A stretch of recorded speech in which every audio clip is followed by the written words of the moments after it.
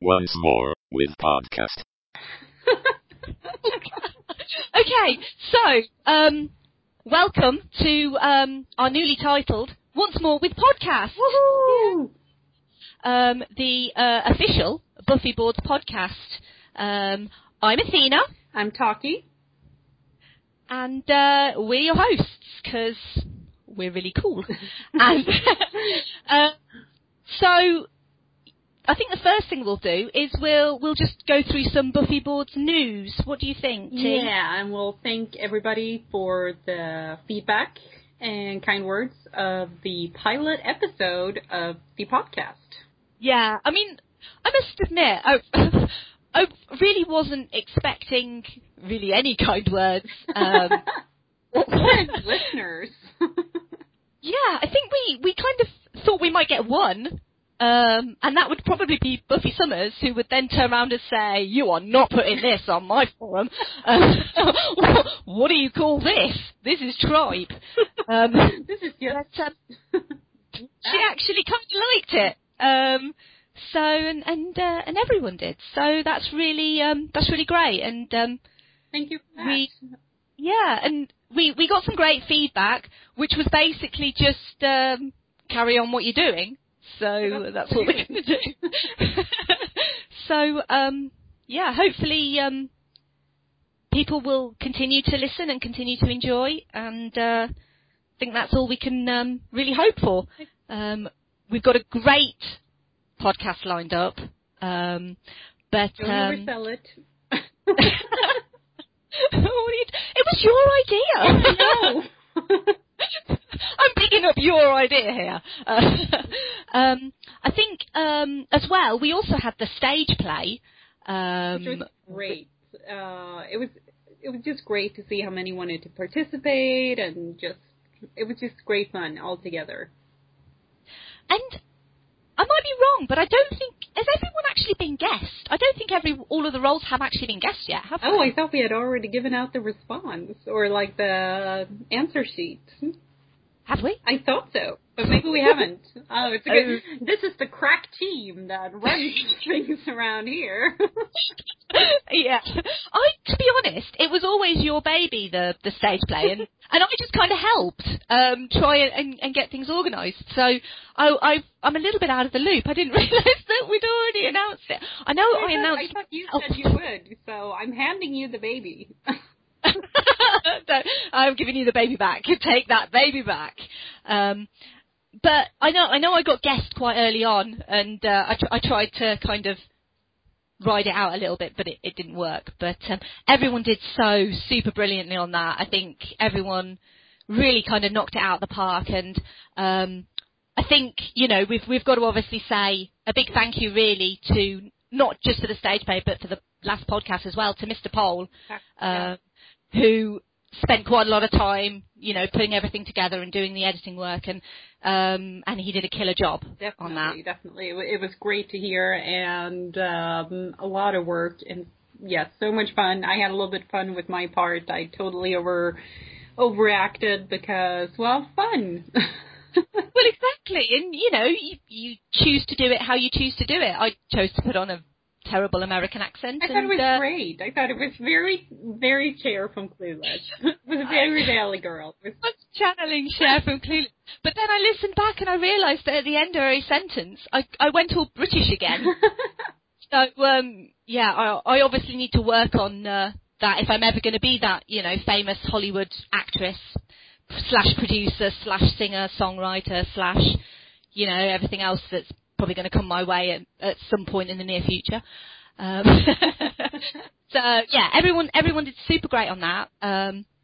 We've also, I know that they're currently still doing the comic reread as well. I'm totally out of the loop because I don't have these seasons, but they are currently reading Buffy season 9 and Angel and Faith issues 1 through 5, I think, on the first season of that.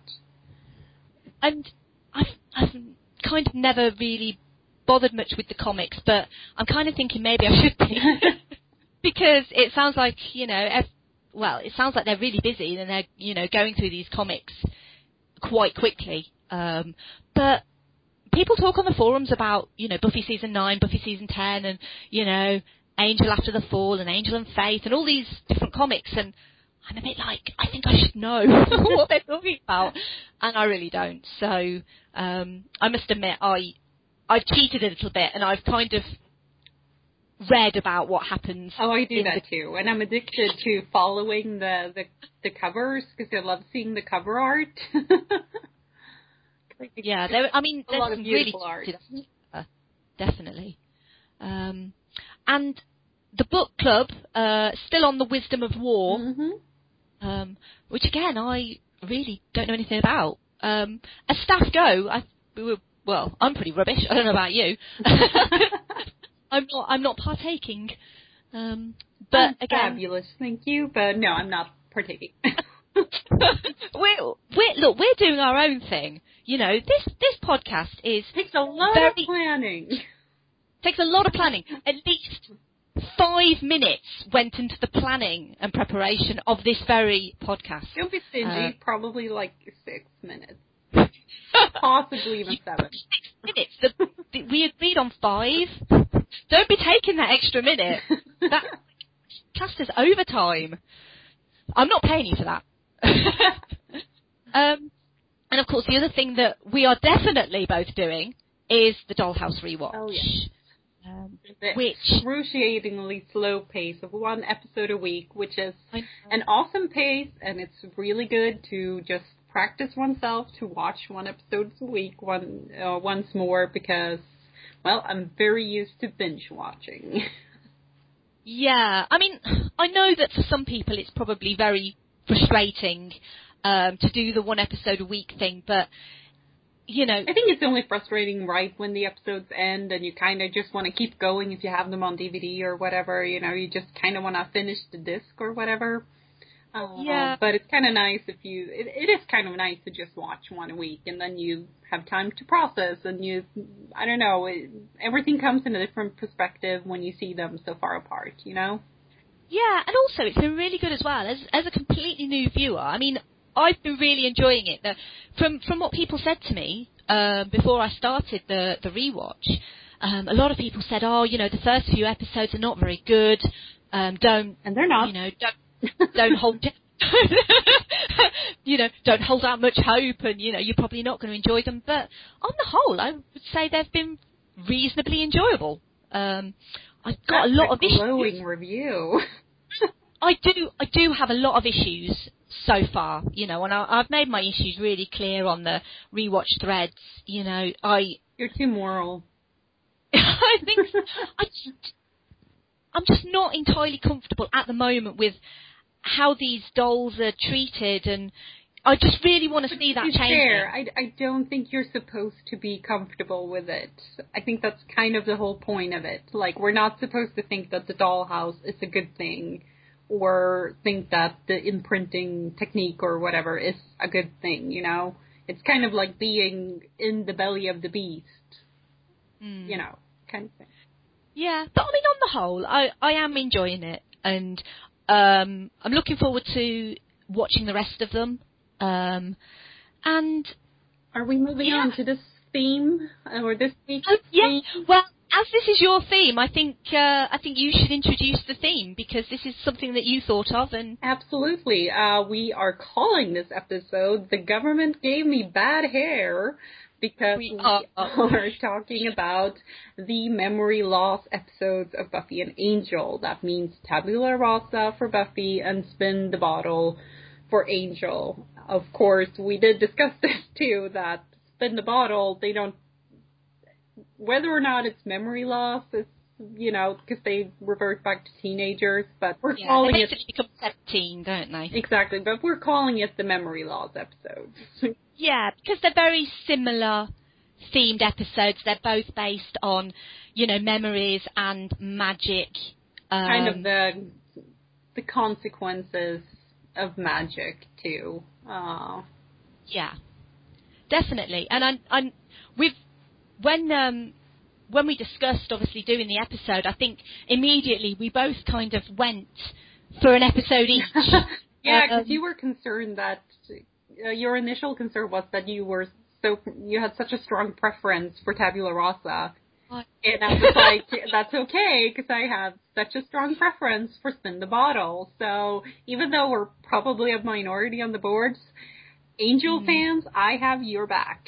And Athena is Team Buffy. Well, I mean, looking at the boards, I mean, Tabula Rasa is such a divisive episode. Is it? I thought it was kind of universally beloved. No, and a lot of people aren't that keen. Well, then I feel better, because I wasn't that keen on it this time either, so... But, yeah, I think without further ado, I think we should just jump right in and discuss Spin the Bottle and Tabula Rasa. I mean, I'm happy to go with Spin the Bottle first, if you are. It does not matter to me. You can pick, I pick the theme, you can pick the order. Well... Ladies first. Spin the Bottle. I think we'll go with that first. Okay. So I'm just going to refer to my notes, my extensive notes that I made on this episode. But obviously, it's your favourite. I mean, why is it so good? Well, partly because it's just hilarious. I think that the humor is awesome. They have a lot of great jokes in there. You know, it's amazing to get to see the characters as teenagers. For example, to get to see Angel as a teenager is hilarious. And to get to see old Cordelia and, like, silly Wesley again. There's also, you know, the Cordelia Angel love drama, which was... it's very emotional, and I do like that in this episode. It's kind of the heartbreak that frames the episode, you know? Yeah, and particularly on that, I mean, the episode kind of starts off, I mean, obviously it starts off with Lorne, and who doesn't love Lorne? I mean, Lorne is probably one of my favourite characters in Angel. But it starts off sort of towards the start, you've got that conversation between Cordelia and Angel, and where, you know, she asks, were we in love? Mm-hmm. And then, you know, they kind of have a discussion about it, and then I really loved at the end of the episode, she asks it again. He asks it. He asks it. She goes, we were, and you know, she says, past tense, obviously, and it's really sad that it's very heartbreaking to see his face when she just runs away from him. So yeah, that's partly why I think it's so awesome, and I would also say that mainly it's Wesley. Like, Wesley 1,000 times Wesley. He's so good in this episode. I actually watched the commentary afterwards, and apparently they actually came up with the idea for the episode because they kind of wanted to bring back old goofy Wesley, and they succeed, you know, because he is hilarious, and he falls down, and he's silly. And he is hilarious. It's like, I mean, I am such a big fan of Wesley, and Wesley at the start of the episode, you know, when he's all kind of badass with his knives, and I'm just like, yeah, you know, I do love that Wesley. I love... It's nice to get the best of both worlds. Like, you get badass, evolved Wesley, but you also get, like, super silly head boy Wesley. And I love the joke that Cordelia says when he says, you know, I was head boy, and she says something like, I wonder how you earned that nickname. Like, quite a lot of effort. And, I mean, obviously, the episode is, you know, mainly, I think, about Cordelia, and obviously what's going to happen with her, but it was just so great to see teenage Cordelia, you know, the Cordelia that we knew from Buffy, and the snarky, sarcastic Cordelia. Exactly, to get to see her again. Wonderful to see. So much fun, and also I think that the episode is just, it's beautiful, because I think they use a lot of more sophisticated camera work, so it's just visually, to me, a very pleasing episode. It is a very good looking episode. I mean, I was kind of struck initially by when they're all kind of sitting down, sort of in the circle, and I think the camera kind of pans sort of round them. Mm-hmm. And I mean, I love shots like that. I think it's, you know, and they're all holding hands, and then they have like is it like the bottle kind of produces a eminence? Yeah. I don't know what else you would call it. You know, and it kind of hits them all. Although I was a bit confused because nothing seemed to happen to Lorne. Why was that? Wasn't it because he was knocked out? He gets knocked out, right? And then or maybe it's because he's a demon? I don't know. That's one of the notes that I kind of wrote down was, because Lorne did get knocked out, but I thought he got knocked out because he kind of stumbles around the back after the eminence kind of comes through, and he kind of stumbles around the back and falls over and gets knocked out. But I was just a bit confused, like, why he didn't become 17-year-old Lorne, but maybe he was never 17. We don't know. Maybe he was born 17. Maybe he was born the same age he is now. Well, have you seen his mother? Oh, thank goodness she didn't turn out like her. But just on the subject of parents, obviously we do see. Oh, I'm going to say one more thing, just on the plus side of this episode. Let's just all be honest and say that it was a fantastic move of them to not have Angel try to speak Irish. They kind of explain that away, and that he just doesn't have to try to do an accent, because that would probably have been kind of terrible. Yeah, I think that would have been far too distracting. I think that just the whole sort of realisation that it's sort of 17-year-old Liam, and, you know, he hates the English, and his whole bathroom scene, which is obviously a very sophisticated joke for masturbation when he is changing his face. He's a vampire. Yeah, and Liam, I mean, in a way, I kind of felt a little bit like, because I never kind of thought that the episode was about Angel so much as it was about, you know, Cordelia.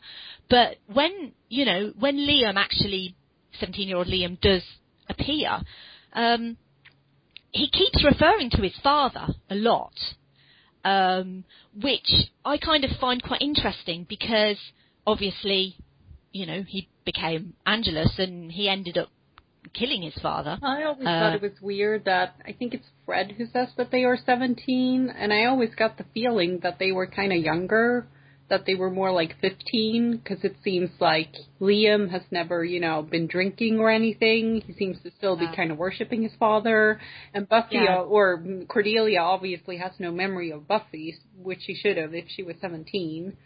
So I think that, I'm not sure why they said that they were 17. But I think Liam is so about his father because probably he hasn't really gone about his bad ways yet, you know, like he hasn't started drinking or frolicking or whatever. He's probably still a God-fearing young boy. Yeah, but I think he is definitely starting to think about it, because he does kind of talk about his father, like he respects his father, but then he does kind of say, oh, you know, my father's really controlling, you know, my father wants me to stay away from sin, and yet he sins himself, and so I think sort of towards the end of the episode, you did kind of very much see a switch in him kind of turn on. Yeah, very nice. Especially, very nice parallel with him and Connor, how they both felt about their fathers at that age. Yeah, I mean, Connor's one of those characters, I think in a way, he's necessary to the episode, but honestly, I don't really feel that he was necessary for the episode. I feel like it's really nice when he and Angel kind of, they don't really bond, but when Liam talks about his dad, and you can see that Connor relates. But otherwise, I kind of feel like Connor he's just there because he has to be, but he doesn't really serve the episode that well. Like, it wouldn't suffer if he wasn't in it. Well, someone needed to save Cordelia, I suppose. And Wesley could have. He was on his way. He was, and then he trips over, and it's just the funniest thing I've ever seen in my life. I think that was unscripted or something. Oh, maybe it wasn't. I'm not sure. I'm pretty sure I read somewhere that Alexis Denisof just kind of tripped over and they just kind of kept it in because they thought it was hilarious. Because it is hilarious. It is hilarious, but if you look back to Wesley on season 3 of Buffy, and just it's just exactly how he was back then, and he was clumsy and awkward, and yeah, I mean Wesley is definitely the standout character, and it's clear that they had a complete blast filming it, and just having a different take on these characters and moving away from the more serious aspects of the season. Exactly. I think that's what both of these episodes actually have in common. It's like they're like these bright little moments of comic relief in very serious seasons. So they're kind of very necessary, I think, both for viewers and for the actors, to just kind of get to goof off a little, especially since it's quite far into both shows. So... yeah, I mean, obviously, I think with both episodes, they are very funny episodes, and definitely comedic highlights of both series. But I think that comedy is very clever in masking the serious undertone of the episode, and there's a lot of foreshadowing going on, especially with Cordelia, but also with like the whole Fred, Gunn, and Wesley love triangle. They also get a lot of like serious stuff in there. Yeah, I mean, when I was watching the series as a whole, I mean, I really loved Fred and Gunn, and I know I'm in the minority. No, because I love them too.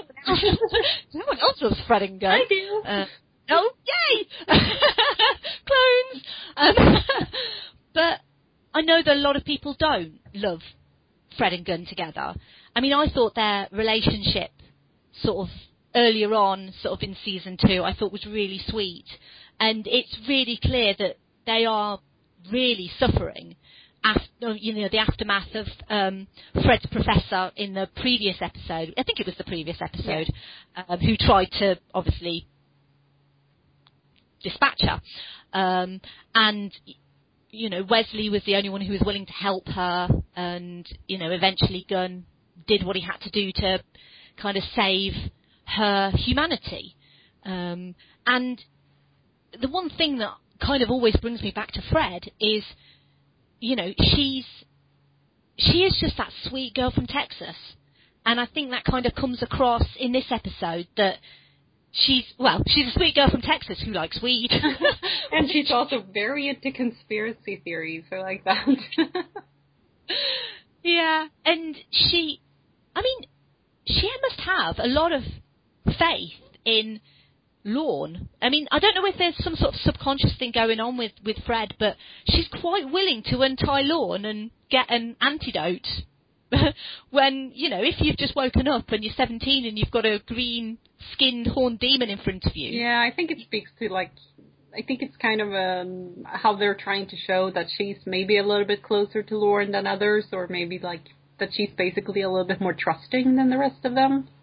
Yeah, I definitely think that, they're putting her across as kind of, she is more the voice of reason in the group, she's intelligent, and she can just kind of sense that this guy's not the devil, that he is her friend, and then again, the bar is pretty low when you consider who the others are as teenagers. I'm just saying. Well, I mean, I think the first thing Cordelia says to her is something along the lines of, oh yeah, let's be friends, and not, or something like that. And Cordelia is the complete queen bee, isn't she? And but she is fantastic to watch, and in a way, it made me really sad because we don't see this Cordelia again. Ever. We don't actually see Cordelia ever again. Well, we see her in You're Welcome. Apart from in You're Welcome. But which, again, makes me quite sad. That's kind of like a Hail Mary. Basically, we don't see Cordelia again on the show. Except for that one-off. This is like the death of Cordelia in a way. And It is very sad, but it's also kind of nice that they went out with a little bit of a bang, that you get to see, like, original Cordelia. Yeah, absolutely. Original Cordelia is the best. Definitely. Cordelia. And she is definitely one of the highlights, just having her in this episode, being Cordelia. Wesley is obviously standout as well. Gunn doesn't really do much other than tell people about how he's been fighting vampires since he was 12 or something. He's a little bit hit or miss in this episode. I kind of feel like the writers were maybe a little bit like, we've got this guy, we're not really sure what to do with him, so he can just say about how he used to fight vampires all the time. I thought it was actually very suiting for his character. It felt like he would have just been maybe just a tad bit more street, and I thought that they got that across well. Like his change wouldn't be as dramatic as the rest of the guys, because also he's not, I think he's a little bit younger than most of them, or maybe not Cordelia, but she has made quite the journey, so it's hard to compare with her, but I actually thought it was very suiting for his character.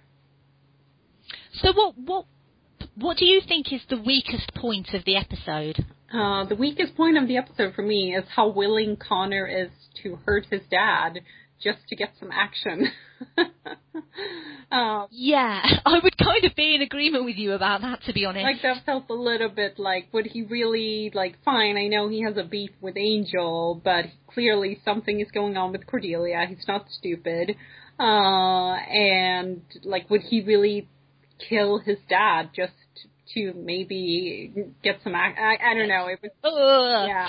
Yeah, it's because we're getting into that very sort of creepy Cordelia Connor territory now. It's kind of weirdly Oedipal because she used to change his diapers. I know. And I still kind of don't know what they were thinking when they thought this was a good idea, but yeah. Yeah, it creeps me out a lot. And there must have been another way to kind of carry on with the story. I know they had to accommodate Charisma Carpenter's pregnancy somehow. But I kind of feel like there are a lot of shows where, the actress gets pregnant and then they kind of shoot around it. So I feel like... Yeah, they put like a handbag in front of her or something. Yeah, or something. I feel like if they hadn't been... Basically, if Joss hadn't been mad at Charisma or something, then they could have worked around it elsewise. I don't think she needed to carry Jasmine. I think that was a terrible idea. Yeah, it kind of ruined the season really for me. To kind of have that included. I do love this season. It's I think it's a great season, but that part is it's not good. It's definitely not Joss's best. No, but obviously this episode is, we are, because I think it's the next episode, isn't it, when things progress. But yeah, there's the whole kind of obsession that Connor has with her is bordering on Oedipal and creepy, and even where he saves the girl in the alley, and she obviously turns out to be a sex worker, and she's like, I'll sort you out, and if you've got $50, and then mentions the horrible comment about, go home to your mama, and I was like, ugh! Because it was just the most disgusting foreshadowing that I've kind of ever heard in my life. So yeah, that I agree with you. That was definitely kind of the weakest. What about the strongest? Well, for me, the strongest is, honestly, for me, it's kind of the whole episode. The whole thing worked for me. From Lauren's foolproof magic plan to the whole execution of it. The Connor thing is, the only weak point for me. Otherwise, I can only say glowing things about this episode. Which I know is probably not the case for you, but I really love it. I think it's beautifully done, and the actors do great, and it's just funny. The thing is, if we never had Tabula Rasa, if Tabula Rasa didn't exist, then I would probably kind of look at Spin the Bottle in a different way. And I'd say, you know, because it's a great episode, it's funny, you know, it's charming, it's got emotion in it, you know, it's obviously got some weird things in it, but forgetting about those, it's got some great comedic moments, and it's got some great character work as well, sort of from everyone. But Tabula Rasa exists. You know, it's funny, because I'm like, if Spin the Bottle didn't exist, I would probably like Tabula Rasa more. Yeah. But now I can't help but compare, and to me, Tabula Rasa just loses in comparison. Well, we shall have to see about that. So should we move on to Tabula Rasa then? Yeah. I mean, let me go back in my notes to the extensive notes that I made about Tabula Rasa, which is an episode that I've seen many times, and it's one of my favourites. And I think, obviously, the fact it comes after literally the best episode of Buffy ever made. Are you kidding? No. I love Once More with Feeling. I absolutely love it. And if I could get away with, you know, having a podcast of me singing the whole soundtrack, then, you know, I probably would. However, it would definitely break the internet. It would break Skype. You know, everything would... Basically, it would cause the apocalypse. So let's not go there. But after Once More with Feeling, we find out that Buffy was in heaven, or she thinks she was in heaven. And the reason why Tabula Rasa works so well is, after that big reveal, Buffy's been in heaven the whole time, and everyone is devastated because they brought her back. And Tabula Rasa is great because the comedy in it is so spot on, but it's just wonderful. I mean, how can you not like it? This is actually the first time I have ever watched Tabula Rasa as a standalone. I have always watched it like in context of watching season 6. And then I can agree with you that it's necessary because you really need that break with levity because the season is so heavy emotionally and everything. But like watching it now without the context of the rest of the season, I'm like, it just didn't work. It wasn't funny.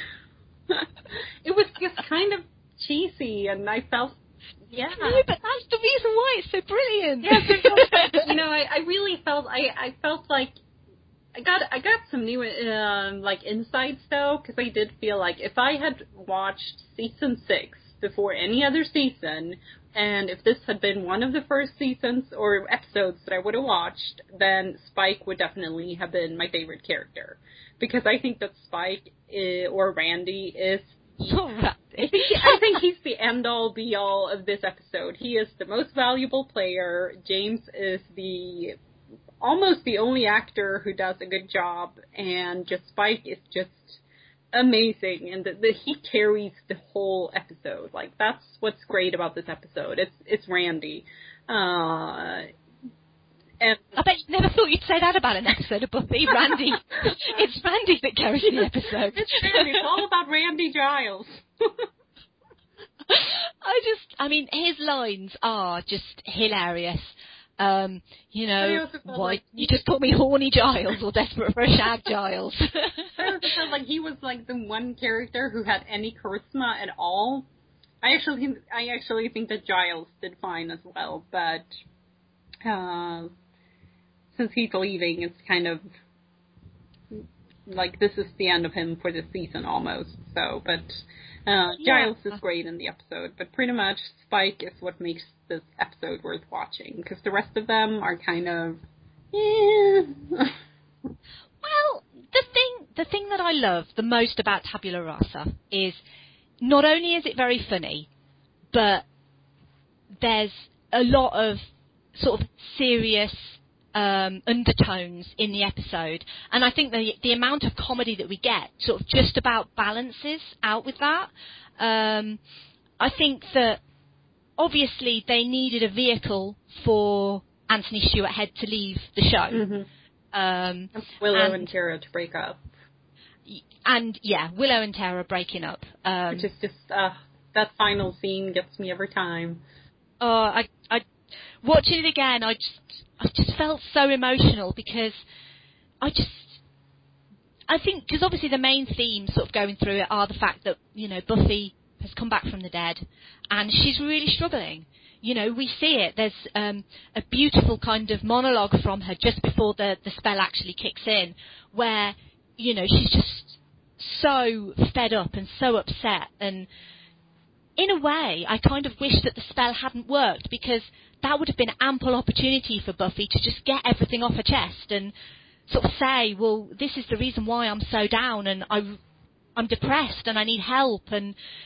But then the spell kicks in and she ends up sort of falling to the floor. And I think that obviously the main kind of issue, not with the episode, but sort of the reason behind the episode is obviously Willow and her growing addiction to magic, which is something that we've seen before in a similar episode, another one of my favourites, which is Something Blue, where Willow decided to, you know, make a spell, and it went a bit wrong, and she's kind of done it again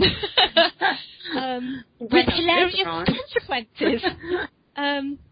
But I think the thing that I love about it so much is there are far-reaching consequences for what happens in this episode, but also that even with no memories, you know, the instincts of these people, these characters, are still quite true. I mean, you know, Buffy wakes up and she has no idea who she is, but she instinctively goes to Dawn. Yeah, and that was so silly. Like, I almost fast forward that scene every time I watch this episode, because I just hate that. It's like, I don't even feel like I feel like I'm watching Sarah and Michelle Trachtenberg standing next to each other. I don't feel like they're Buffy and Dawn at all. It's just, I think it's kind of terrible acting, I'm sorry. Yeah, but they're not supposed to be Buffy and Dawn, though, because they've lost their memories. They don't know who they are. Yeah, but that's my point. Like, they can't act. Like, they can't act not being Buffy. Like, the only one who can act in this episode is kind of James Marsters. Like, because he does fine with it.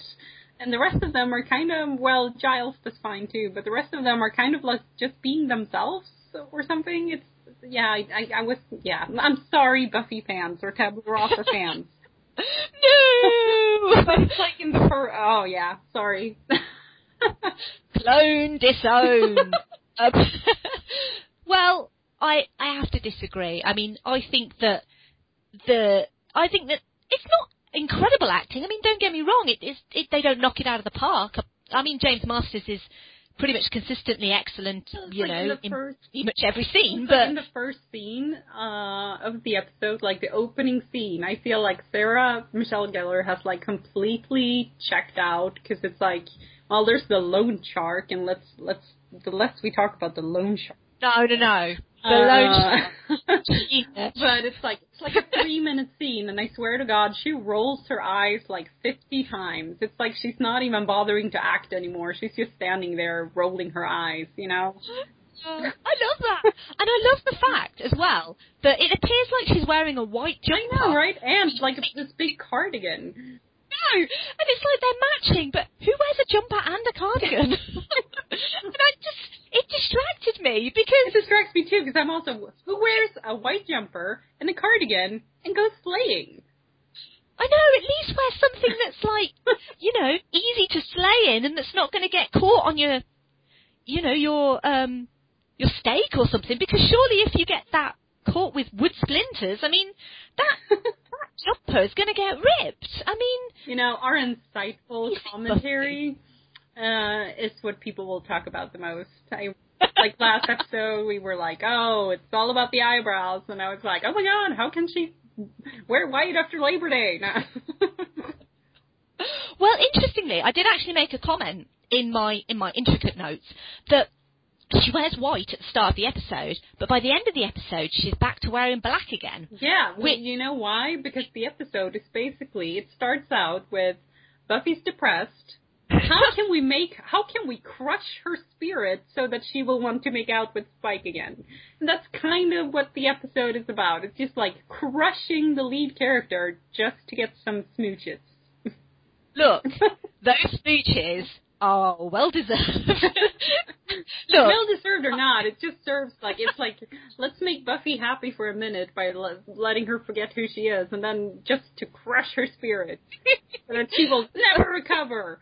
I have no idea you hated this episode so badly. I feel like I'm just going to constantly have to kind of defend this episode from your kind of vicious attacks. I think that as episodes go... To be honest, I didn't expect to hate it. I expected to love it, because I was like, oh, well, Tabula Rasa is the funny one, so this is going to be great. And then I just felt like this did not work outside of watching it the entire season as an arc, you know? So I didn't expect to viciously hate it. I didn't expect you to viciously hate it. But, you know... the thing is, I think that's the great thing about Buffy, though, is that everyone's going to have their favourite episodes, and everyone's going to have episodes that they really hate. And everyone is welcome to their own opinion. Yeah. And, you know, I'm not a fan of Spin the Bottle. I don't think it's as good as Tabula Rasa, but it does have its positive points.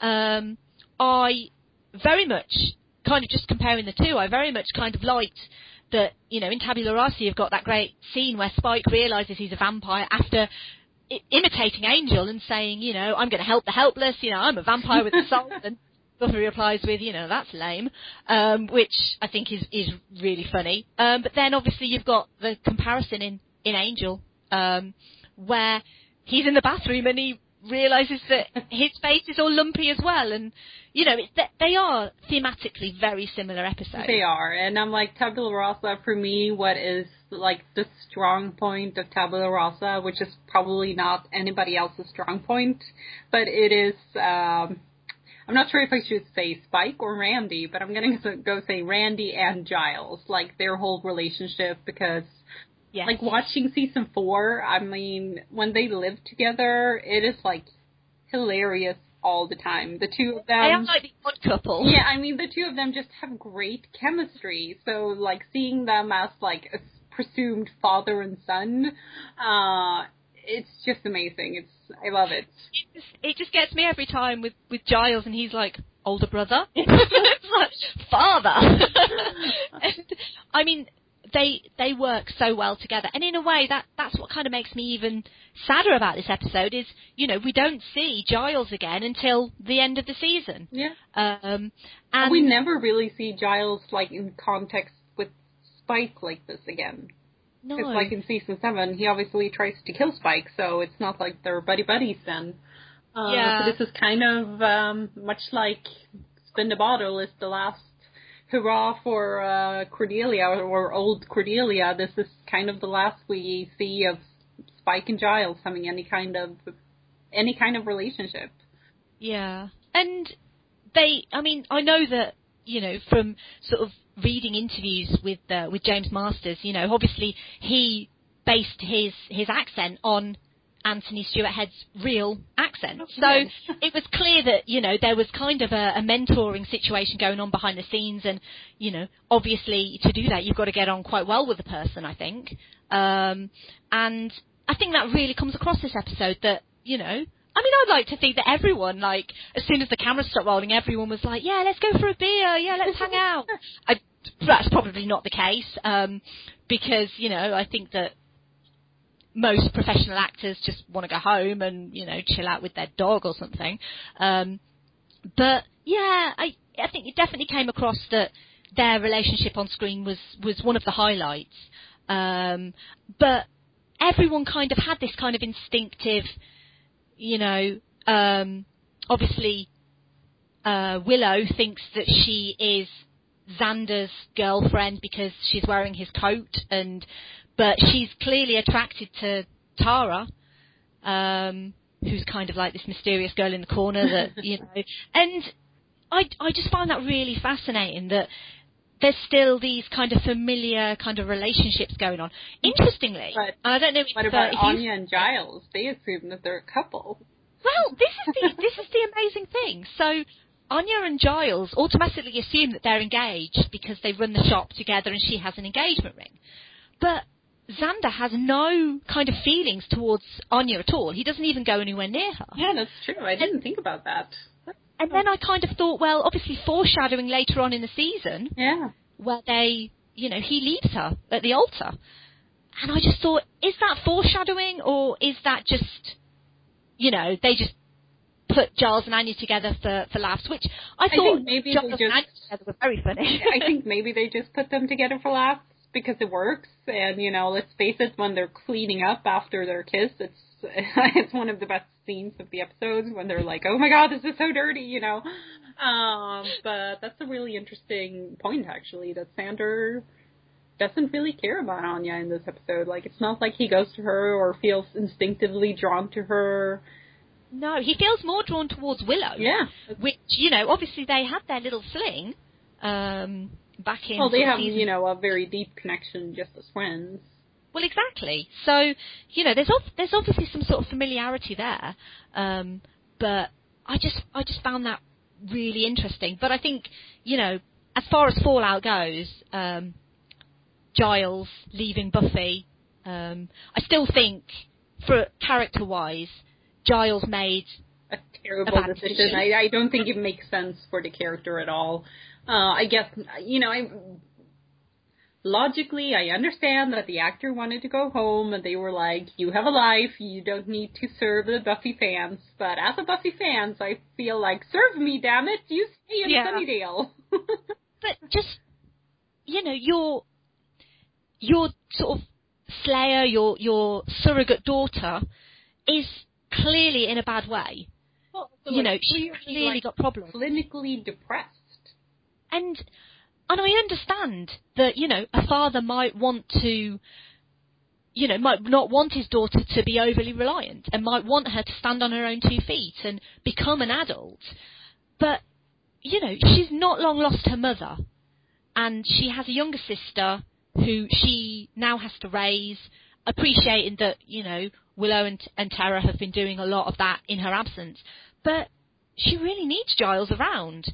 And I understand his reasons, but I still think it was a bad decision. It would make more sense if he was like, if he had been living with her and he was like, I'm moving out because you need to be on your own, but I'm a phone call away. Now it's like, he goes away and then it doesn't really seem like they talk to him even, because when he comes back, it's like, I'm like, aren't there phones in England? I don't know, No. To be honest, the phone never kind of arrived here. Didn't make a big imprint, huh? No, we still use pigeons. Oh, that's nice. Yeah, we find that, they're very convenient. I mean, it takes a few days for them to reach their destination, but generally you can roll up that little piece of paper and put it in the thing on their leg and send it off, and you can be pretty much guaranteed that your grandma will eventually receive that letter. So basically, you're all just living Harry Potter, right? Like we all suspect you are. Absolutely, except it's pigeons and not owls. J.K. Rowling got that wrong. Gosh darn it. But, she was using creative license, so I suppose she didn't want the truth to actually get out about the pigeons, so she changed it to owls. But but no, we definitely have telephones. We use them regularly. Why they couldn't have called him or he called them, or for him to just randomly turn up at the end of the season. It's a nice moment. It's a great moment when he turns up, but it's weird that there seems to have been like no contact between them. How does he not know kind of what's going on? How did Buffy not call him when it turned out that Willow was an addict? Exactly. Why would if you find out that someone I mean, I've never experienced this myself, but someone is an addict and they need help, and surely you'd be on the first flight. Especially if you're Giles, then it's Willow. I mean, because Like, what did really he have going for him in England except for the other Watchers? He probably had a nice big house in the country. Well, he did have a nice big house in the country. We know he did. But yeah, what was so important for him to go back to England? I don't get it. And that's if there was kind of a failing. It's not, for me. It's not a failing with the episode. They had to obviously write him out, and they had to do it quite quickly. And they wanted him in Once More Than Feeling because he sings fantastically. And he obviously sings in that about, he knows that he's got to leave. Oh, I still have that song on my iPod. I love that song. It's my favorite song from Once More With Feeling. I love all the songs from Once More With Feeling, I'm not going to lie. But yeah, it is a beautiful song. And the reprise, the duet that he does with Terror as well, on that soundtrack, I think is absolutely beautiful because she's got a beautiful voice as well. Together, they have great voices, yeah. Yeah, and that is a great song, and obviously Willow and Terra's breakup it's kind of heartbreaking, Willow had an opportunity to make this right, and Tara gave her a chance. And but I feel like it speaks to Willow's character. She's kind of a quick fix kind of person, and I think it's a great moment when, they realize what has happened and just the sadness on Tara's face. It's really heartbreaking. It absolutely is. And also, another thing that I kind of picked up, and I don't know whether this was conscious either, but in Once More With Feeling, we figure out at the end that it was Xander who summoned the demon, which is a stupid decision. No. Who knows? I still think it was Dawn. In my head canon, it's Dawn. But so we figure out that he summoned the demon, but in this episode, which is obviously the episode after, he actually kind of breaks the spell because he steps on the crystal, and it was kind of. And I don't know whether that was a conscious thing of the writers to kind of rectify his wrong from the previous episode. But yeah, for him to break the spell, I thought was quite interesting. And yeah, it's just the look on Willow's face. She knows what she's done. She's put her magic addiction kind of above everything, above her friends, above her girlfriend. And it's really sad. It's sad that she's kind of stooped to this level. But things are only ever going to get worse for her now. Yeah, but I did like it because it clearly shows her addiction that she is like, she's like, oh, it'll be easy. I'll go 1 week without magic. No problem. And then the first thing she does is magic. It speaks to the fact that she really is an addict because she doesn't see the problem. No. And she wants to take the easy way out. And, it's like, Tara says to her, you don't want to fight because you just want to erase the fight. And it's really when you think about it, Buffy is kind of also trying to take the easy way out because she's clearly distracting herself with Spike because he's making her feel. But, she's obviously not working very much with her emotions with her friends and all. So she's just going like, this is making me feel something. This is easier. I'm going with this. She's definitely distancing herself from people and sort of moving towards Spike. Which, as a Buffy fan, I'm not going to lie, I think that, the bit at the end is pretty joyous. Love the tone! But, I do kind of see very clearly that, when Buffy is at the bar and, she just looks so lonely and so sad, and she really, it's like she's got nowhere to go, and she looks away from him because she's completely disgusted. And you can see that, and I think Sarah Michelle Gellar just portrays that very well. But then it's like the forbidden fruit. It's like you don't want something because you just find it so repulsive in a way. But then you kind of can't help yourself. And yeah, I mean, them getting together is obviously a big arc in season 6 and the fallout of their relationship and what happens sort of going forward. But I think that it mirrors Willow because she does I mean, in a way, she becomes addicted to Spike. Like, she knows that she shouldn't, but she keeps going there because it makes her feel good. Yeah. A lot like Willow with her magic. It's like, she knows she shouldn't, but it makes her feel better. So it's kind of both of them are addicts in this season when you think about it. Yeah, because they're trying to, obviously, they've got a pain inside them that they're trying to numb. And, yeah, it's definitely an interesting... Wow, this is so serious. I know. It's like, but that's why I love Tabula Rasa so much. Is it's funny, you know, it's got some great character moments in it, but the themes behind it are so serious, and there's so much fallout and so many ramifications for, you know, what happens next, and that's why it's so great. Except that it also has a loan shark, a literal loan shark. That is the best part. I really felt like I was watching Charmed, and I watched Charmed, so I don't mean that there was anything bad with that. It's just a different kind of quality. So for me, this is one of the episodes that really shows for me, like, that the quality is lagging by this point of the show. I love the loan shark. The only problem I have with the loan shark is, logically, when we meet him, he tries to kill Spike. Yeah. Now, that doesn't make sense, because Spike owes him kittens. So why would you try and kill someone who owes you kittens if kittens are the most valuable thing, that, you know, the most valuable commodity? But I love the loan shark. When I saw the loan shark, I believe his name is Teeth. Oh, really? Officially. He has a name? Apparently, he has a name, and it's Teeth. Which, I mean... I love it, but I love it because it's so sort of camp and kitschy, and the fact that, you know, the vocals aren't quite sort of matching his mouth movements. I just think, well, that's just classic. Also, I'd like to shout out to the very excellent scene with Giles, and I don't know if you remember, there's a scene with Giles and some skeleton, a skeleton. Oh yeah, when they were like fencing.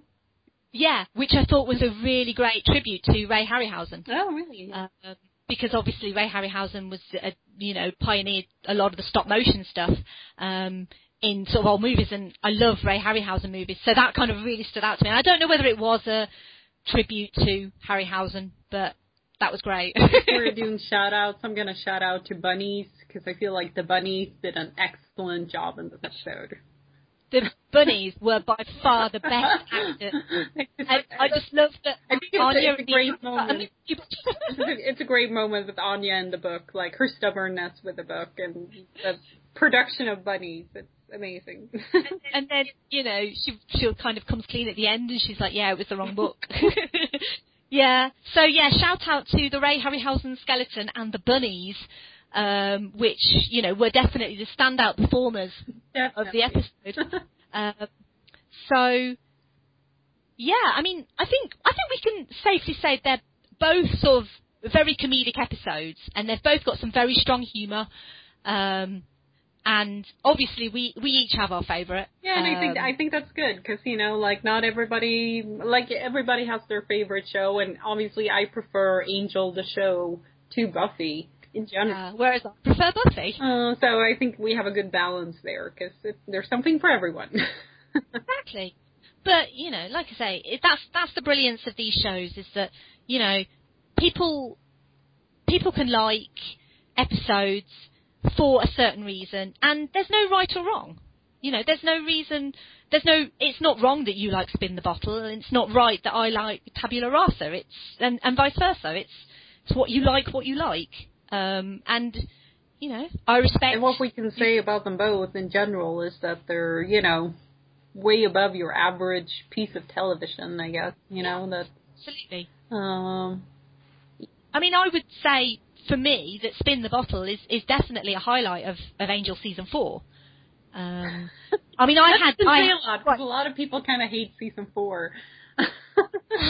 It's not my favourite, I'm not going to lie. I struggled a lot with Angel Season 4, and I remember when I was doing my rewatch, and the first few episodes, it took me weeks to get through them, because I was like, oh, I don't really want to. I think I love it, because I love like opera and Shakespeare and stuff, so I like those things that are kind of like, you have to watch it as an arc, and it's like grandiose, and yeah, so I feel like it's kind of operatic in a sense, that whole... I mean, maybe sort of from my point of view, maybe that is the reason why I'm kind of leaning more towards Tabula Rasa is Buffy season 6 has its problems, and it has big problems, but I love Buffy season 6. Yeah, except for Giles leaving. Except for Giles leaving, which makes me sad. And obviously Tara, which also makes me sad. But let's not go there because, I don't think people want to listen to us crying. But Buffy season 6, it is one of my favourite seasons of Buffy as a complete entity. And obviously Angel season 4 is not one of my favourite seasons of Angel. So maybe that kind of plays a part. I mean, I don't know how you feel about Buffy season 6 compared to Angel season 4. Well, I prefer Angel season 4. A lot. Yeah, well, I think we've kind of established that we're on opposite sides of the coin here. Definitely.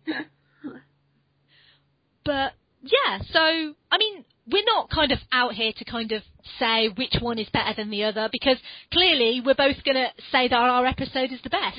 So it's just kind of a talking point that hopefully people can maybe kind of take some time to watch each episode and sort of form their own opinion on it. And just appreciate these shows' ability to, be funny and kind of tragic and heartbreaking at the same time, because it is hard for a show to balance that kind of humor and that kind of sadness in one episode.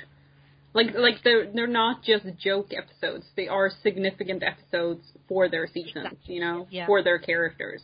So and I think, I think that Buffy and Angel, and especially Buffy, can occasionally kind of get a little bit of criticism aimed at it for sort of gimmicky episodes, which are in no way gimmicky at all. But, a lot of, if you've got a serious show and there is an episode that's sort of slightly different or, against the norm of the tone of the show, that people will kind of think, oh, it's a bit of a gimmick, and, oh, well, there's spells involved and hilarity will ensue, and, people will get into scrapes, and they do, but there's a real kind of serious undertone to it that a lot of other shows would really struggle to maintain. So I think it is kind of testament to the quality of the team kind of behind these shows, that these actually work, and they work really well. Yeah. So I guess we're kind of done. I guess we are kind of done. I guess no one was converted. I'm still Team Angel, and you're still Team Buffy. Everything is right for the world. I mean, I don't know. Maybe once this podcast goes up, maybe we'll put a thread up, and we'll find out who is Team Spin the Bottle and who is Team Tabula Rasa, and we'll get a little poll going or something like that, and see what the sort of general forum consensus is. I suspect I will be in the minority. Well, I know there are a lot of other Angel series fans kind of on the boards that appreciate Angel probably a lot more than other people do, and so I guess we'll see. But sort of taking these episodes in their entirety, I think that they are two great sort of standout episodes of both series, so they should definitely be celebrated. And that's what we've done in the podcast today. We have celebrated these excellent memory, well, not really memory loss, but memory adjustment, maybe, episodes. And yeah, so I think we've done a good job. Me too. I think for our official episode 1, because technically the last one was a pilot, so for official episode 1 episode, I think we've done really rather well. We're calling it quits, and now we're gonna head off in our car. Something shiny, red, shaped like a penis. Oh, I love Spike so much. Yeah, so I guess we will leave it there for now. And in the I hope next episode, everyone enjoyed listening to us sort of ramble on. And in the next episode, Athena will sing the entire Once More with Feelings soundtrack. Stay tuned. I might sing it at the end, but unfortunately I feel the recording software may cut out at that point. But But yeah, I guess that's it. I guess we'll just say, I've been Athena. And I have been Angel. No, I have been Taki. And this has been Once More with Podcast. And we'll see you hopefully again. You're so much better at that than I am. Bye.